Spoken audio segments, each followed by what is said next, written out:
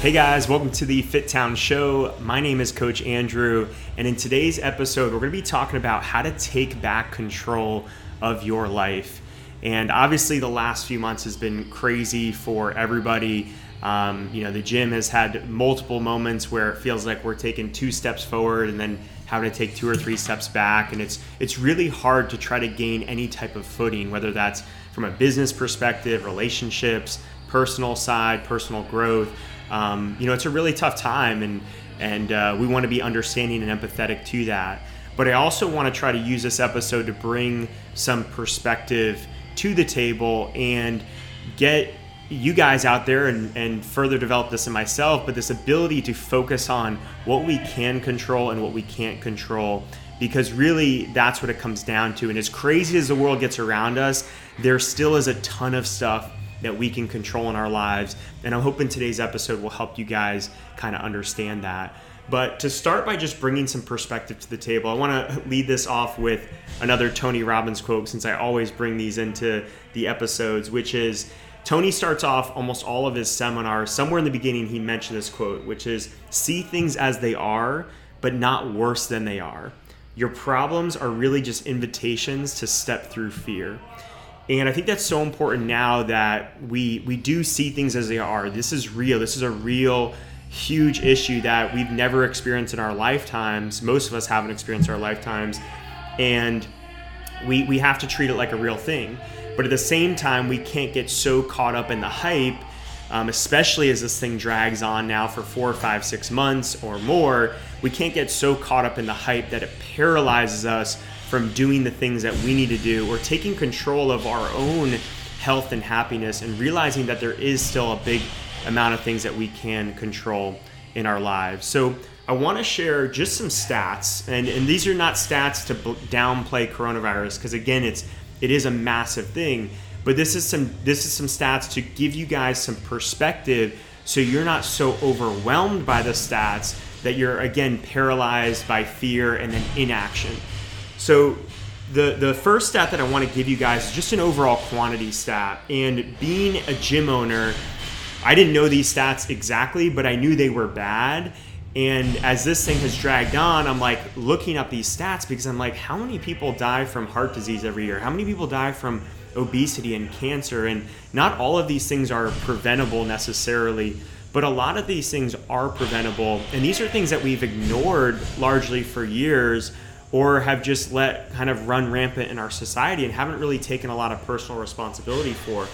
So when you talk about heart disease deaths are on average about 650,000 Americans every single year, which is one person dies every 37 seconds in the US from cardiovascular disease of some type, right? And that's not necessarily including things like obesity and diabetes. Sometimes those things are interrelated, but that number is crazy. 647,000 Americans was, I believe, the 2019 or 2018 number. So when you're talking about deaths of 140 to 165,000, which is roughly the numbers that I got off of CDC and other places for coronavirus deaths since February 1st, it's a crazy number, right? It's something that we certainly have to be respectful of and empathetic to, but we also have to realize how those numbers compare to other things. And even if we were to have multiple more months like this, we still wouldn't even touch the heart disease numbers that we get in a single year, right? So I just want you guys to have that perspective. The other perspective is that a lot of the deaths still come with those other things associated with it. And straight off the CDC website, they say that only 6% of the COVID deaths only cause mentioned is COVID, right? So of 100% of the people that die, or of 100 people that die, only 6 of those people only have COVID listed on that death certificate, meaning they were like basically in perfect health outside of that. In the people that do die from COVID, most of those people have an average of 2.6 additional conditions, right? Additional conditions could be a large number of things, but a lot of times it is those things like obesity and heart disease and respiratory issues and things like that. So on average, the people that are dying have not just 1 or 2, they have 2.6, almost 3 comorbidities associated with that. And right, that's not to say that, if you're young and healthy, that there's no way you can die from it, but it is to give you guys a little bit of perspective again on how serious it is, because nothing that we do is completely risk-free. When we drive in our car, we're taking on a lot of risk. I mean, I actually tell my wife this all the time. Nikki, she has family in Miami, and I told her before that I don't like how often she would drive down there or what times she would drive down there. Sometimes she would drive down there where she'd have to drive back late at night. And I would just tell her, like, yeah, let's go and see your family, but let's do it smartly where we're not putting ourselves at excess risk. We always wear a seatbelt when we drive, right? We take certain precautions when we get in a car to make sure that hopefully we can survive that. But we realize every time we get in a car, especially to drive down to Miami, we're taking on a certain amount of risk to potentially get in an accident, and you never know what can happen in a car. So realizing that all things have some kind of risk, and it's about evaluating, well, what is the risk reward for us and those around us, right? So I just want to give you guys some kind of perspective. Again, it's not to downplay it. It's not to say don't socially distance or don't wear a mask or don't do that. Do those things, but realize it's not so overwhelming that you can't also begin to live your life again in the ways that you want to, and you can't take back control of your health, sanity, and happiness and all those things.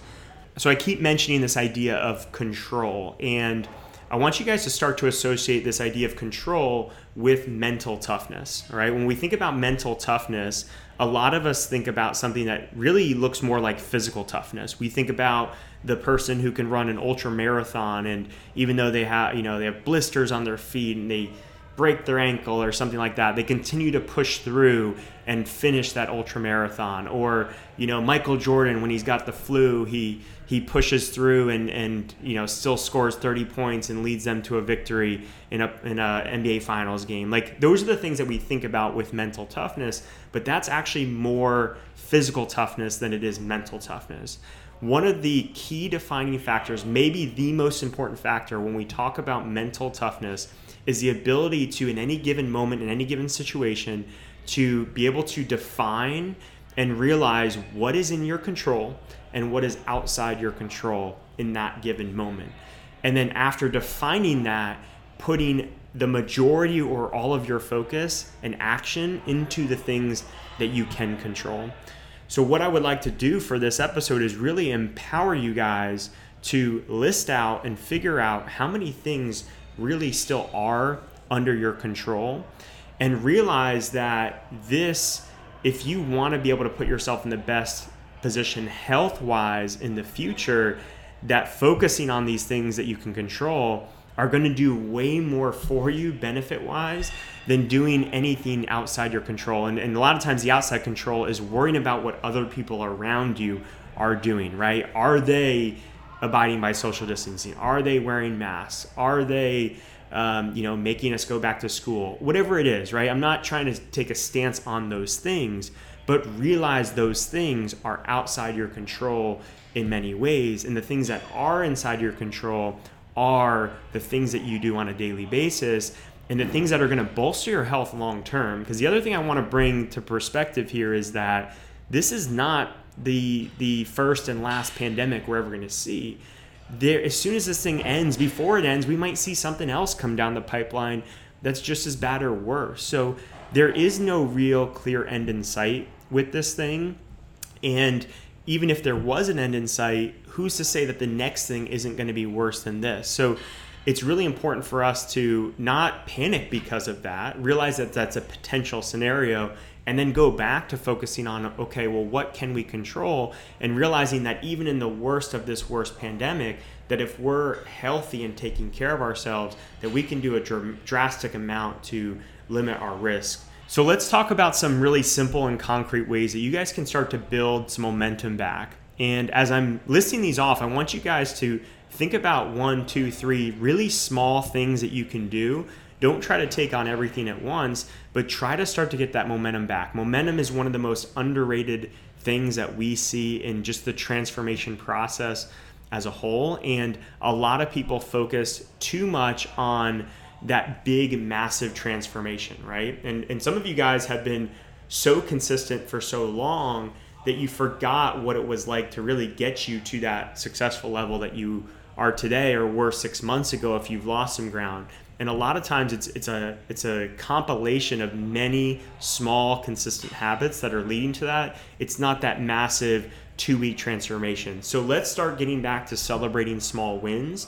And small wins are things like getting outside every single day, right? Getting 10 to 20 minutes in the sun every day. Boost that vitamin D. That's all you get. That's all you need in Florida to get your vitamin D levels up, to get your stress levels down, is to do a walk, right? Get a educational or inspiring podcast. Some of my favorites are the Tim Ferriss Show, The School of Greatness. A really good book you could read right now is The Compound Effect. It's about little wins that add up and compound over time. So that's a great audiobook if you guys are looking for that kick in the ass again. Delete social media apps from your phone is a really simple thing you can do. If you're wasting time on social media, which I imagine a lot of you guys are, it's an easy way to get it off your phone so you just spend less time there. You don't have to ignore it altogether. You can still access it from your computer. But I recently did this about 2 weeks ago, and it's probably knocked my social media use down by 60 to 80% because it's just hard for me to access throughout the day. So I'll only access it at night when I'm on my computer, right? Protecting your mind is something that you can control in this time. You don't have to just flood your mind with all these different political agendas and outrage and hype and hysteria. You can look at some of that stuff, but then you can go right back to some of the more educational and empowering stuff like a really good podcast or an audiobook. Meal prep is a big one. If you guys can start to take some time, you likely have more time at home, especially on the weekends. There's fewer things for you to do outside the house. A fun activity you can do is cook. Cook with your family, cook with your spouse, cook with yourself. Try new recipes, meal prep for the week. Get that keystone habit, and now you've just solidified your next 2 to 4 days of eating because a little bit of a meal prep that you did. Go to sleep earlier. One of the biggest comorbidities is things related to blood sugar, diabetes, and things like that. And one of the best ways to regulate your blood sugar is just to get good sleep. I mean, I've seen studies that are even extremists to say like even one bad night of sleep can affect your blood sugar levels the next day and put you in a situation where someone looks like pre-diabetic based on their blood sugar levels. And, I don't know if that's necessarily true to that extent, but it definitely is true where consistent bad sleep can have a huge effect on your blood sugar levels. So it's really important for you guys to get good sleep, and deleting those social media apps will help. Spending less time in email will help. Not binging at night with TV or food, so you can wind down and get to sleep at night. But even just getting to sleep 30 minutes earlier and just starting to chip away towards an earlier time can make a big difference. Getting back into a workout routine or just movement routine, right? Don't even think about it as like, oh, I need to match what I was doing back in the gym prior to the shutdown. Just start to get daily movement again. Go for a daily walk, all right? You get to pair that with the sunlight and the personal development stuff, and it's an amazing combination there. But do some stretching at home. Do one of our follow-along workouts that we just started posting, which you can usually get done in 35 to 43 minutes, right? Without even leaving your house. We have the music, the clock, everything's set up and taken care of for you. Or do part of a workout, right? If the workout calls for 10 rounds and you do 5, celebrate that. Like the fact that you're out there and moving and doing something is a good thing. When you wake up every morning, start your day with a full glass of water. Kick it off by getting hydrated, getting that boost of energy, starting to get some of those toxins out if you've been eating bad and drinking alcohol the night before. And if you have been drinking alcohol, how can you start to limit that? Can you start to alternate between water and an alcoholic drink? Can you go from 3 or 4 drinks a night to 1 or 2? Can you go to every other night drinking as opposed to every night of drinking? Start to chip away at that number and start to build momentum back. I know for me, one of the big ones is sweets. So after dinner, I usually crave stuff. I can usually do great throughout the day, but then once I have dinner, it's like I have those sweet cravings. And sometimes I'll have a chocolate protein shake that kind of fulfills that tastes really good.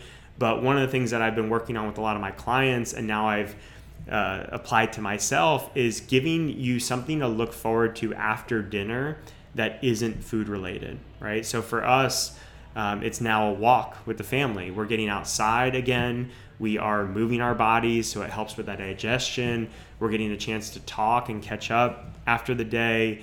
And it's a really fun moment for us and gives us something to look forward to after dinner instead of just thinking about, what dessert am I going to have? And that could be a really good show that you like. It could be a book that you're reading. It could be a game you're playing, a puzzle you're doing. It could be something small, but I really encourage you guys to have something that you can look forward to after dinner if you find that you have other habits, sweets or alcohol, that are kind of consuming your attention and it's really hard to break that habit. It's a lot easier to replace that habit.